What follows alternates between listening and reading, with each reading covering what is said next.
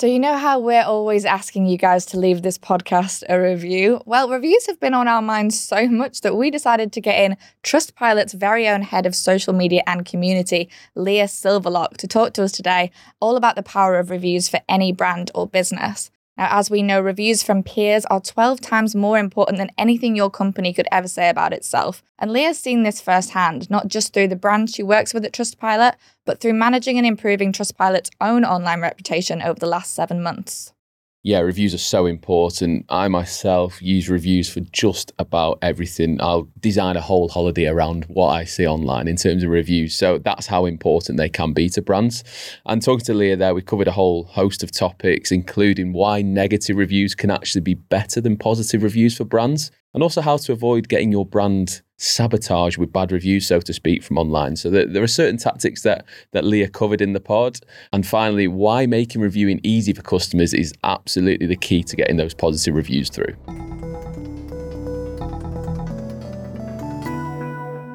Leah, welcome to Social Minds. Thanks for joining us. Thanks for having me. It's really good to be here. Good to have you. Every week, we kick off with that overarching question. And this week, that is, why do brands and businesses need to prioritize their reviews?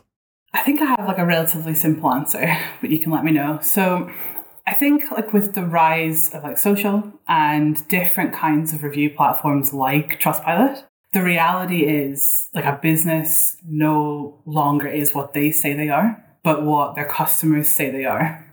So if we look at, I'm going to throw a couple of stats in here, but 89% of consumers in the UK say that they check reviews before making any kind of purchase online. So the reason that they do that is because in contrast to a marketing team or a branding team, PR teams, whose overarching purpose in a business, if you is to sell the product. This feedback is from real people who want to help each other. So I think it's all about, and I don't saying a word that I absolutely hate, but I can't think of another word, is more real or authentic kind of views on a product. So it's no longer businesses pushing what they are. It's about other people and other voices.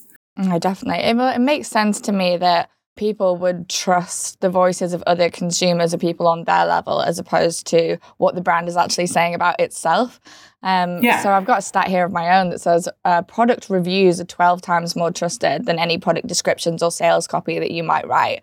But why do you think that is? Why do you think, what makes us trust the voices of other people more than what a brand has to say? I think there's just a lot of mistrust when it comes to brand and manipulation of different platforms. And I think that other people's voices can be more relatable and more accessible to you. And, you can find context in what they're saying and what it relates to you and what you're looking for. So I think reviews, and also you get loads of different perspectives, and Trustpilot or different review platforms are they're melting pots of perspectives on an experience. So they're different interactions between a customer and, a different kind of shop.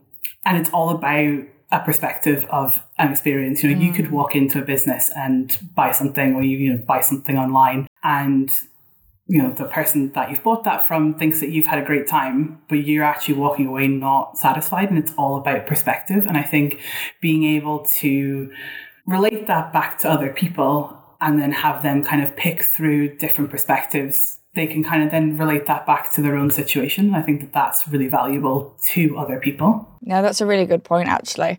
Because even when I'm looking at reviews, even if something has lots of reviews and a few of them have different opinions and they're sort of contradicting each other, you will look through, won't you, and sort of find the one that you think is going to reflect your own perspective, or you gravitate towards that. You want that little bit of confirmation. Yeah, it kind of makes it more true to you and to what you're looking for. From your point of view then, Lee, are you a big reviewer yourself?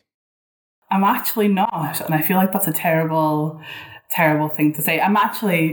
If something's really good, then I tend to contact a business directly. So we were shooting some content for a recent campaign, and the food at that shoot was incredible. I have never had catering so good before, and it was just perfect. And I was a bit high on adrenaline from like a 12-hour shoot, but I emailed them directly and just said, look, this is the best catering I've ever had on set. It was delicious, and I just wanted to say, like, thank you so much. Everything was on time, it was hot, and it was just so good, and I'll definitely be using you again. And I went directly to them. And I think when we think about like a negative experience, because like you just touched on, like when people have a bad time, you know, they tend to want to tell everyone about it. And I've had that situation happen before, actually, something recently where I was just raging. It was like I got stuck in Sheffield on my way back from Nottingham to come back to Glasgow, and I was just like livid at like the East Coast or the East Midlands train service. I was just fuming.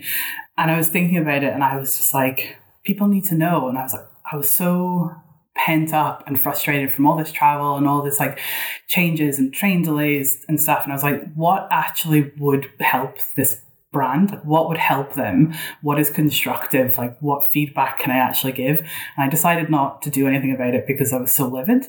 But it was going through that process of like, what actually matters to them and what can I say about this situation other than I hate you and you've ruined my day. Yeah, that's and I was just trying to look for that like constructive nugget of information, and I didn't have it, so I didn't write the review. But obviously, people don't always work that way. But yeah, positive. I always feel like I like to go direct to the person. The reason I asked, so basically, I'm not a massive reviewer myself, but I will look at reviews for absolutely everything, restaurants, shops, absolutely everything. So what's the actual psychology behind leaving reviews, and what really motivates people to do that? If we drill down into the psychology of it, like, and we go into like the psychology of maybe like community, I think like people's overall aim, or like the aim of kind of coming together, is to enhance your quality of life. And to do that through like collaboration and like taking action and like research.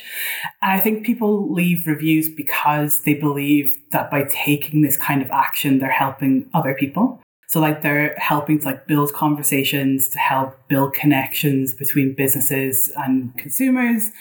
And I think that that's really what it is. It's, you know, coming together and taking action and feeling like you're being helpful. Definitely. And I read so many reviews all the time, and a little bit of a review snob. So anything I'd say below like a 4.5 out of 5. Oh, I struggle. I cannot rate anyone below a 3 stars. Check out my Goodreads. I could completely hate a book, but I won't rate them under 3 because I think the author can see that. I don't want them, they put so much work into that. I don't want to make them feel bad. But if it's 3 stars, it's bad. I guess it's a little bit different when it's like a kind of a restaurant, maybe not, but like a shop, for example. You've never really kind of, or the train line, for example. Let's take the train. So you've never even met the driver, you never met the owner of the company, yet the service is terrible. But what are people most likely to complain about then, and what can brands learn about that from, you know, like a modern consumer expectations point of view? I think there's like a lot to learn. And I think the main thing is like being able to implement changes based on reviews. So like feedback loops, you know, if we take businesses that can't compete on price, for example, so the likes of like big businesses that kind of monopolize the market, reviews can like really demonstrate that you can compete on other levels. So you can compete on like customer experience or customer service or, you know, like website content, all these different things. So it kind of allows people to play in the game when they can't compete on price. And I think something that we can learn from is being able to kind of show that you value and like listen to your customers, and that, you know, no one expects 100% perfect 5-star service, but they expect when they feel like they've been wronged or they've had a negative experience, they expect some sort of recovery from the business. So they expect some sort of care to be taken by that business when they've had that kind of experience. And I think that's really valuable to be able to kind of feed that into a feedback loop. I think it's an important point as well that a lot of times that people go on these sites, I imagine, is, you know, it's not just to complain about the product or like the food they've had or comment on that, but probably like how they were treated. I mean, have you noticed, Leah, if there's more of a split in terms of what people are more likely to have a moan about or to comment on in a positive light, whether they sort of prioritize how they were treated, so like customer service, or the actual material thing they've received, whether it's, you know, a piece of clothing or a meal. I think we tend to see more in a review when it's about an experience rather than the product itself. Because people, like I said before, you know, it's a perception, there's context, and people want to be able to give context. So when people have had a negative experience, it's like a personal thing. So they want to tell more about that story. Whereas like the product reviews can be really simple, like the product was great, or, you know, the Dyson Airwrap worked perfectly, or, you know, all those things. And you can tell I've been watching a lot of TikTok because Dyson Airwrap instantly just came into my head there. But yeah, so I think like when it's a personal experience and it's something to do with customer service or that kind of customer experience, you tend to get more detail. So my next question sort of has two schools of thought, and I want to talk about the impact of reviews on brands and businesses that you guys obviously will know from having worked with various companies, you know, who want to sort of get themselves out there on Trustpilot. But I guess, what is the impact for brands and businesses when they have, you know, a bunch of negative reviews perhaps? And then also, what is the impact of not allowing reviews whatsoever, or sort of not making that readily available to people versus, you know, having that open for them? I think the impact is actually the same for me, from my perspective. And from our perspective, it's on one side, the negative reviews are an opportunity. So they are so precious to creating a feedback loop. So being able to feed that back into your brand, being able to have the opportunity to be responding to reviews is so valuable. You know, it's valuable to your product development, it's valuable to your tech teams, it's valuable to marketing. Just being able to kind of like crowdsource all of this feedback is a really powerful thing. And when you gatekeep that, when you don't allow people to do that, you're missing this huge opportunity. Like, you know, talking about negative reviews, for example, you know, responding to those reviews shouldn't be seen as this kind of like horrible, traumatic experience for a business. Yeah. Like, you know, we need to remember that it is an opportunity. Like, you're not just responding to that one person who's had that experience. You're acknowledging their experience, but it's about other readers. It's about other potential customers. Like Callum, you've already mentioned that you probably don't write that many reviews, but you read a lot of reviews. Yeah. And that's who you're talking to, really. So like, ultimately, it's why people leave reviews, like to reach and inform other people, not only for their own sake. You know, it's such a good opportunity, and I don't see why someone would want to not have that. I think so many brands are just scared of getting that negative response, and there's sort of, you know, having to deal with it. And also, when these things are on a public forum, they don't want other people to see, even if there's no guarantee of whether or not their reviews would be bad. It's like when some YouTube channels just turn off all comments because they're like, just in case it's bad, we'd just rather not engage at all. But I guess you're missing out on an excuse to improve then. Yeah, and you're missing out on an opportunity to educate people about your product, which I think is really important. You know, provide context. You know, when you're responding to reviews, and it's something that we're really working on, is provide context into why these things have happened. And you don't have to have all the answers. You don't have to fix the situation in, you know, 300 characters. It can, you know, it's just about acknowledging it and accepting the criticism and being like, is this actually valuable for me? Does this work for our business? You know, 100 people are saying that they don't like that we close for a 2-hour lunch during the week. Okay, cool. So we're missing out on all these people coming into our business. We're missing out on all these people doing and taking an action that could lead to sales. How can we change? How can we kind of move and flex to fit their needs? I just think it's just so valuable. I also think there's maybe a merit to having these reviews readily available on a review platform like Trustpilot, because if you take that away from people or you don't engage there, I guess people in their anger would probably turn to more public forums like social media channels. And if, you know, there's someone with a lot of followers, that's immediately more detrimental because that's sort of going to stick out on a profile where, you know, it doesn't belong there, it's going to be way more obvious. Yeah, like we have access to so many platforms and so many community-based platforms or long-form platforms like Reddit that if someone wants to say something about your brand, they will say it. Mm-hmm. So you can monitor and control the narrative. Control it, but you can have your be say. Part of yes, it at least you can be part of the narrative, exactly, and it will save you a lot of time and a lot of social listening and a lot of going out and finding this kind of feedback if it is contained into one place. So yeah,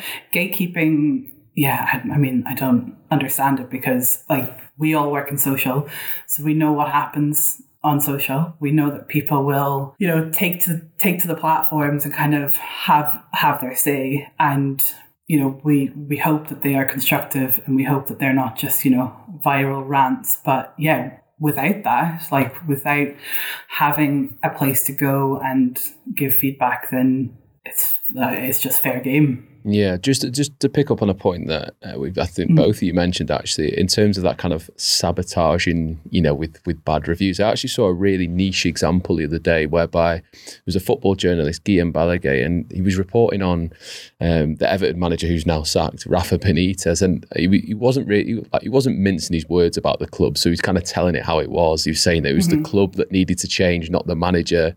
So he's just released a book, this journalist, right? First thing the Everton fans did when they heard that he was kind of having a go at their club, flocked to his book on Amazon and they downgraded it. So he had literally, he was like kind of 5 stars, all reviews, absolutely peppered it with 1-star reviews. And his book on Amazon now has just been absolutely ruined. So he's obviously down the charts, obviously then directly has an impact on his income, his revenue, his livelihood. So reviews, like, it goes to show how important they are, right? Like I found that actually really scary to be in the public eye. He spent years writing this book. No doubt it's a great book. And just because he said something that a fan base doesn't like, they can almost go back to cancelling, right? You can almost cancel him there. So with positive reviews, obviously they're so important for brand performance. And whether that be, you know, an author or an actual brand itself, how can brands prevent either rival companies or people or enemies or, you know, other people basically sabotaging them via bad reviews? Is there a way that, without kind of gatekeeping, that they can do that? I mean, first off, I think that all reviews are important for brand performance. And like, obviously we've just mentioned feedback loop, like positive or negative. They can both be of equal value. And I think this kind of sabotage element, it actually happens a lot less often than people think. So like the majority of businesses like want to act with good intentions. Mm-hmm. Like, you know, we obviously can't speak for our entire industry here, but what we see on our platform is that the majority of people don't want to sabotage, and they just want people to leave them reviews and go about their day. And we kind of safeguard a lot of our platform on Trustpilot. You know, we've invested in a lot of R&D in our offices in Edinburgh, and they kind of help to develop our software, and they learn from different kind of behaviors and like review patterns. They're constantly looking to protect the platform from what we call like bad actors, and those kind of seeking to abuse and kind of manipulate reviews. So we have like automated fraud and anomaly detection software, and you can read like more about it on our website. But you know, and a team of experts who analyze and identify and like take offline content, which we like suspect to be like people misusing our platform. And we kind of use like different like data points or data sources to do that, both external and internal. So that's like IP addresses, regulatory bodies, like making sure that our investigations teams are checking different businesses so that they're to see that if they are being investigated. But yeah, the majority of people on our platform use it the way that it's intended to be used. And I think this kind of like cancel culture or this like sabotage culture that you're talking about, Callum, is, I think, if we look at it in terms of like fan base and the power of community and the power of a fandom, I think that's really where we see that huge movement and that huge kind of, because people, if you're a fan of something or you're part of a community, there will be members of that community who are like die-hard fans. Like they're not fully informed of context or what's going on, and they'll just go where other people are going. So they'll do what other people do. And that is one of the dangers of having like a really big community or a really big fan base. Yeah. And not educating them as a brand. So in that situation, I think it's up to the football club or it's up to the brand to actually issue statements to make sure that fan base aren't behaving in a sabotage, awful way. I think, do you know what? I think part of it, it's a shame that they've obviously found like one book that's on Amazon and they've done their sort of dirty work there. But, you know, when you were speaking just then, Leah, about all the ways that you're able to safeguard your, you know, the brands that you work with and, you know, keep up the integrity of those reviews, I think that's why me as a consumer I tend to be much more trusting of something like Trustpilot, because I've heard that, you know, Amazon reviews can have, you know, a lot of fake reviews or they're a lot less regulated because that isn't that platform's bread and butter. And I would be more inclined to, even if I saw, you know, a really bad review on Amazon or I saw loads of 1-star reviews that had no explanation. I think consumers can be, you know, savvy enough to sort of guess what's going on. And while that's going to impact, you know, that book's ranking in the charts, for example, people who are interested in it, hopefully are still going to be interested in it, right? Yeah. And I mean, like, if, like, we've done, Trustpilot invests so much into these kind of safeguarding actions and into kind of R&D of product and security. And like in 2020, like we haven't released our 2021 numbers yet, but alone we removed like I think it was 2.2 million fake reviews. Wow. And I think that's just over 5% of all reviews submitted. So although it seems like a lot, it's, in the grand scheme of things, it's only like a really small portion of the reviews that are on the platform. I guess going back to this point now on like fandom and community, which piqued my interest, I want to talk a little bit about preempting some reviews. So I guess if you have like a massive fan base community that is really passionate, you'll sort of like hopefully know what not to say to, you know, tick them off, and you don't want to do that. So I guess how can brands anticipate certain reactions and intercept their customers before they can, you know, start to get to that point where they're damaging a reputation? So I guess it's maybe like, you know, paying attention earlier or listening to other signals that, you know, your audience has something to say. Yeah, I think listening is probably a key thing. And we obviously, as people who work in social, it's a term that we hear a lot, like social listening and like online reputation management, and just having the time and resource to look into what people are actually saying about your brand and being able to see it coming, I think is a really big thing. So being able to spot the first kind of rumblings of an issue and being able to take action instantly on that. But like I said before, like it is all an opportunity. When people leave reviews that you might view will damage your reputation, or they are still an opportunity for you to provide context and to be a part of the narrative, as you said before, Eve. So they are, and also I fully understand as a social team that is privileged to have more than one person on it, we obviously have the resources to be able to do that, to be able to look and see and kind of preempt conversations that are happening, and also to engage back and forth and kind of take those conversations head on. But yeah, I think like the main thing from me for intercepting, I don't even really like to use that term, because I feel like people are going to review you whether it's on a platform or it's on social media, or it's somewhere else.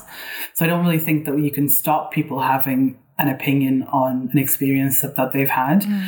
But yeah, you can be part of the narrative and you can kind of have your say, if you like. Hopefully, like just being intuitive enough to respond to that problem before it becomes something where they are leaving a really big rant and you've really pissed them off. But yeah, I mean, I guess, you know, when you're talking about that, it's from more experience than just the brands that you work with, right? I know when we first spoke, you talked a little bit about how Trustpilot's own presence on social and online across various platforms is something that you're working to improve that company's reputation. So what have you learned from that, from managing, I don't know, be it, you know, feedback or complaints or positive comments? What have you learned from the feedback you're receiving that can help you with the brands that you're working with now? Yeah, I mean, like it's a slow road.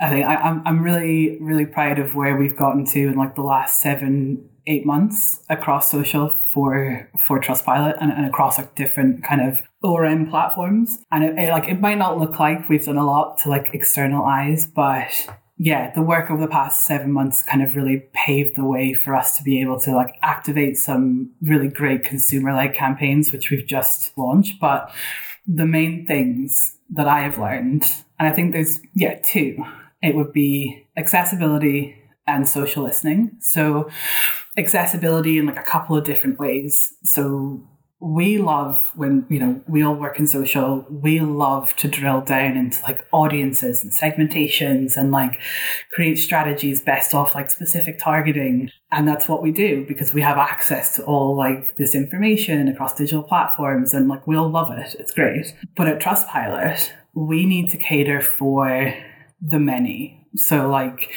there are so many diverse groups of people with different needs. And to do that, we need to be accessible. So we need to be always providing context. We need to always be talking to people like human beings and like we're having a conversation with them. So our responses and how we communicate with people are not copy and paste answers. They're not, branded jargon. We're talking to people on a human level. So we're constantly meeting people at their own level and constantly meeting people at the language that they use. And we feel like that's had a huge difference. It's made a huge difference in how people communicate with us and how people view our content or engage with our content. Like when I started 7 months ago, we were tracking like maybe like 85-90% like negative across all of our content on social.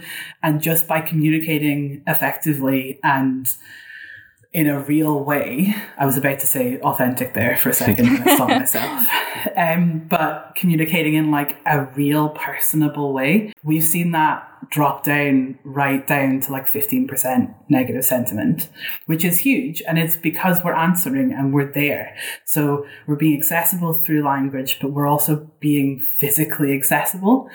And we're not shying away from people talking to us and people having this kind of negative view on us or people asking us questions and why isn't my review online or, all these different things. So we're being accessible through language, we're being accessible through physically being there and answering questions and providing that kind of context. And then we're also being accessible in terms of alt text and making sure that everything is safe and correct and right for people that have those needs. So accessibility is a massive thing that I've learned. Actually, I've got 3 things. Another thing is if it doesn't work, it's a waste of resource. So we're constantly moving and flexing and we're moving where we believe people are consuming. So for us, that's testing and investing in new platforms and kind of putting to bed the platforms that we don't see big ROI from. So like traffic or engagement on an organic kind of level. So we're moving away from the old and into kind of new platforms. And I know that we spoke about this before, but a huge thing for Trustpilot 2022 is going to be Pinterest because we believe that that's a space. I mean, I say we believe, I'm really just pushing it down everyone's throat. I can empathize with that, but if our word counts for anything, I think, that's a really good decision. Yeah, and I think it's a platform that's got a lot to offer. I really think that we can be a brand that really plays within that space. And, its whole purpose is traffic driving and when you're a reviews platform, that's what you want. You want traffic. So, so we're kind of moving as people are moving and as people are consuming. And the third kind of big thing that I've learned is social listening. And I've kind of touched on it already, but we preach this feedback loop and it's something that we're investing in heavily. So we need to know what people are saying about us and we need to know what people want from us. And of course, we can't implement every single piece of feedback because that's madness. But what we can do is kind of create this bigger picture and feed it back into the business. And it's so valuable for us to grow as a brand and as a product, to know what people are saying about us and taking those things on And being able to make those changes for people, not only does it kind of cultivate this like level of trust that we all want, but it also allows us to be constantly bettering ourselves. And yeah, we're massively investing in it here, especially on the social team. So we're growing the team out, and we've got like dedicated people who are working on social listening, ORM, and like what we're calling community experience. And those roles really focus on just listening to what people are saying, like scouring the deepest depths of Reddit, or, you know, joining multiple different Discords and all these things, and just listening and just basically reporting back across those conversations. And of course, like that is a privilege, 100%. As you know, I've worked in multiple levels of social teams where you're a 1-person team, you're like a 3-person team, and we're very lucky to be able to have that privilege of having a team big enough to kind of cater to every aspect of social. So yeah, living the social dream, I would say, for the past 7 months. Actually, that's not true. It's been hard work, but we're here now. Another thing we like to do on Social Minds is to make sure that our listeners have advice and the stuff that they can take away that's actionable. So what I want to do is set the scene for you and then see how we can take some actionable advice from it. So, you know, when you've been to a restaurant on holiday, right? You've had a lovely meal, your waiter comes over, you've got the bill, and then drops a little card on the table, and it's like review us, rate us on, and then whatever platform they're on. So it's a little bit old school, but it does probably help. I think if you had a really nice meal anyway, like you say, you've kind of, I don't know, like your dopamine's flowing. If I'm plied full of good food and wine, it'll be like 5 stars. Exactly. Oh yeah. Right? Especially if you've got a QR code, I'm straight on it now. Anyway, so it might be a bit old school, but I think it definitely does help in terms of that positive reinforcement online. So to move into the current landscape, how can brands encourage customers to leave more positive reviews? Obviously, it's the holy grail. That's what everyone's after. Is there anything they can do that is actionable, that they can take away and try and implement? I feel like with my brand hat on here, and I said it before, that both positive and negative reviews hold equal weight. Like, I think that negative reviews are more important to a business. For example, they're more important for a business to kind of look inward and figure out what they need to fix. But then positive reviews, obviously, they help other people wanting to buy a product or, you know, go for that kind of same experience. I think by adapting to technology, and like you just said it, Callum, like being able to make your review platform accessible and really easily. Like, we are lazy. Like, let's just say it, like, we are all lazy. I'm very lazy. We're all lazy. And if I have to take an extra step or do like 4 or 5 things to leave you a review, I'll get to step 2 and I'll just be like, nah, I can't be bothered. Yeah, absolutely. I know, even when you mentioned QR code, then I'm like, I have to open the thing.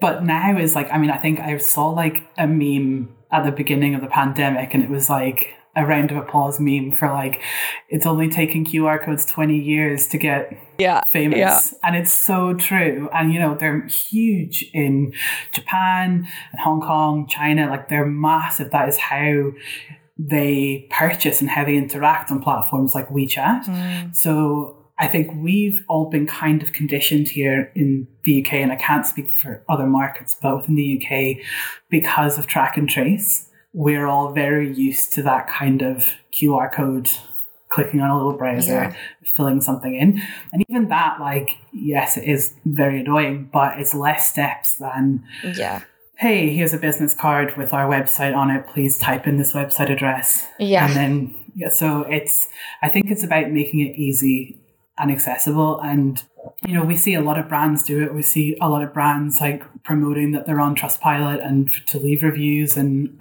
you know, there are different things that we do as a business or that brands do when they're like, you know, following up after someone's made a purchase, and they're kind of just constantly in that nurture stage, which is great because you're always kind of reminding people that you're there. But yeah, easy accessibility, I think, are like the key things. And just remember that people are lazy. Great advice. That I think one or 2 clicks, that's the dream, right? Obviously, I mean, people can leave paragraphs of reviews if they wanted to, but you know, typically it's I've been well served here, or customer service is great, I'll leave 5 stars, thank you. And if I can do that in 2 clicks, then I'm very generous with my 5 stars, so I'm more than happy to give them out if I can do it in 2 clicks. I think one last question that I'm asking for no reason other than interest, definitely not because I want people to review Social Minds.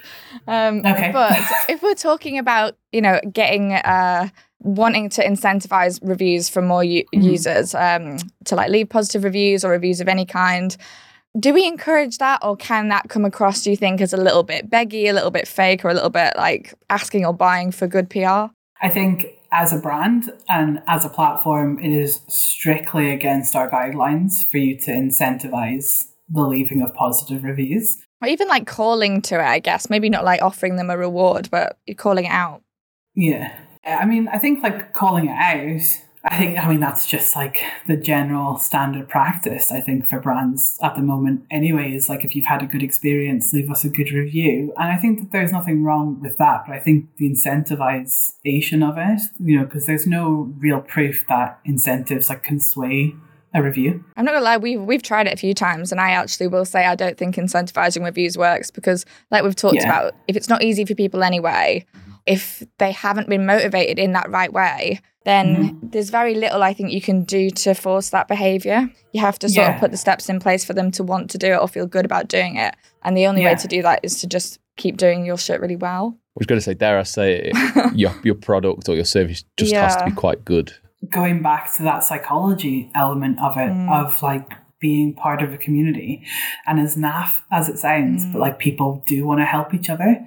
So tapping into that. So if you as a brand have a really strong kind of sense of community, you're probably more likely to see people generate reviews. So it's about looking about how you operate and what you're really offering people.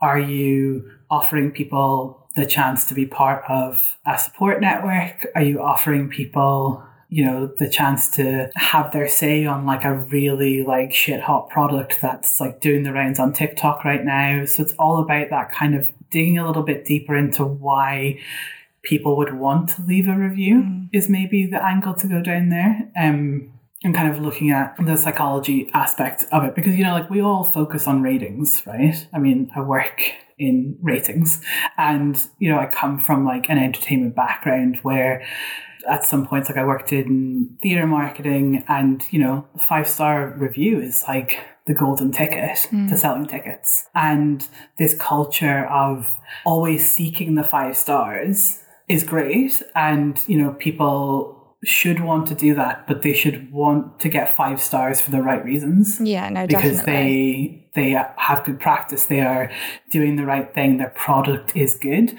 But by trying to get 5 stars when you're not a 5-star product or you're just bad business, it just doesn't work. And people are always going to see through it. And what like people really should be striving for, rather than the number of stars, is that they should be really hoping and pushing for constructive and honest reviews. Yeah, the feedback. I think that's way more important and way more interesting. I think if it's something you can actually act on and hear from people, much more interesting than like a no comment, but you've left like, I don't know, like 3 or 5 stars and there's no words there. I'd much rather see what people have to say, like whether it's good or bad. Yeah, and actually a brand that does that really well is Monzo. Yeah. Like they are really great at kind of taking feedback and building community and generating a feedback loop that makes their customers feel part of the product. And that's kind of ultimately what you want, is for people to feel like they have their say. And obviously there's this different, like money is such a personal thing. We look at Glossier as well, like sort of everything they do that's product based comes from their community. Like that's how they started. Every product they bring out is either, crowdsourced, or I think they've got a Discord now, but it used to be a blog, and they take those recommendations, sort of aggregate them and see what's most popular and then work on products that way. I think I actually learned about this from listening to a Social Minds podcast. God, I've talked about it before. I tend to shout out and like repeat my own favourite examples of my own favourite brands. But yeah, I probably have mentioned Glossier before. I think it was, because one of my favourite episodes is the Etsy episode. And I think it was that when we were talking about community. And yeah, because Glossier, weren't they like the first beauty brand to basically just create like a community forum, and then they develop products based off the back of that? Yeah. See, you can really learn something if you listen to this podcast. And now, if Glossier's listening, know that I love you and I want you to come on the show. So, Leah, if you could just leave a review for us, that'd be great. Yeah. I think I have left one actually. Okay. Oh, amazing! Well, we'll have to dig that out. But everyone follow Leah's lead and leave us a review. But I think that's a really interesting chat for today. There's a lot of good points for our listeners to take away there. And yeah, get encouraging people to leave reviews and don't shy away from the negativity and the feedback. Yeah, it's all about feedback, and the goal is constructive and honest. That's what I would say. Wise words. Well, thanks for joining us. Thank you so much.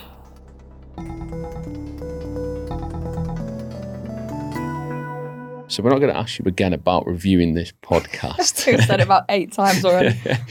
But I really enjoyed the episode. As I said, I basically live by reviews. So knowing a little bit more of the kind of the psychological aspects to it, and how people are more incentivized to go to a review site and negatively review a business compared to positive.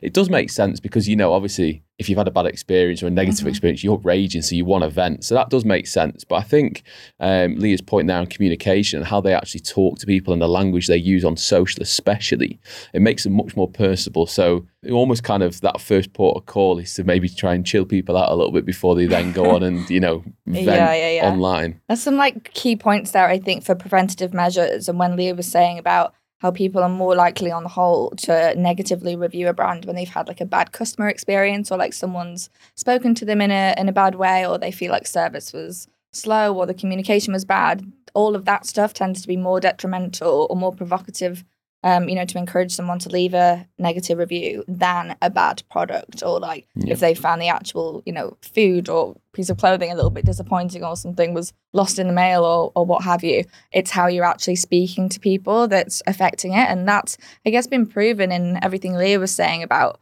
how they've seen, I've forgotten the percentage now, but she said it was 95% negative or something, and all the way down now after 7 months, just from replying to people and hearing them and validating what they have to say and being present. I think when she was describing that sort of slowly chipping away, it sounds like how, you'd improve your credit score over time. It's a bit of a slog, but it's absolutely worth it, as opposed to just sort of ignoring it and, ignoring the problem. And it's still going to be negative in the background, whether you're there or you're not. Well, there's nothing more frustrating than obviously having one bad service or product, then leaving a negative review, and then for it not to be heard. It just it sort of cements that opinion for you, I think. Exactly, yeah. So for them to kind of step in there and be that, like you say, preventative measure, it's great. I think my favourite thing that Leah said in this pod was negative reviews are probably more important to businesses and positive reviews are more important to consumers.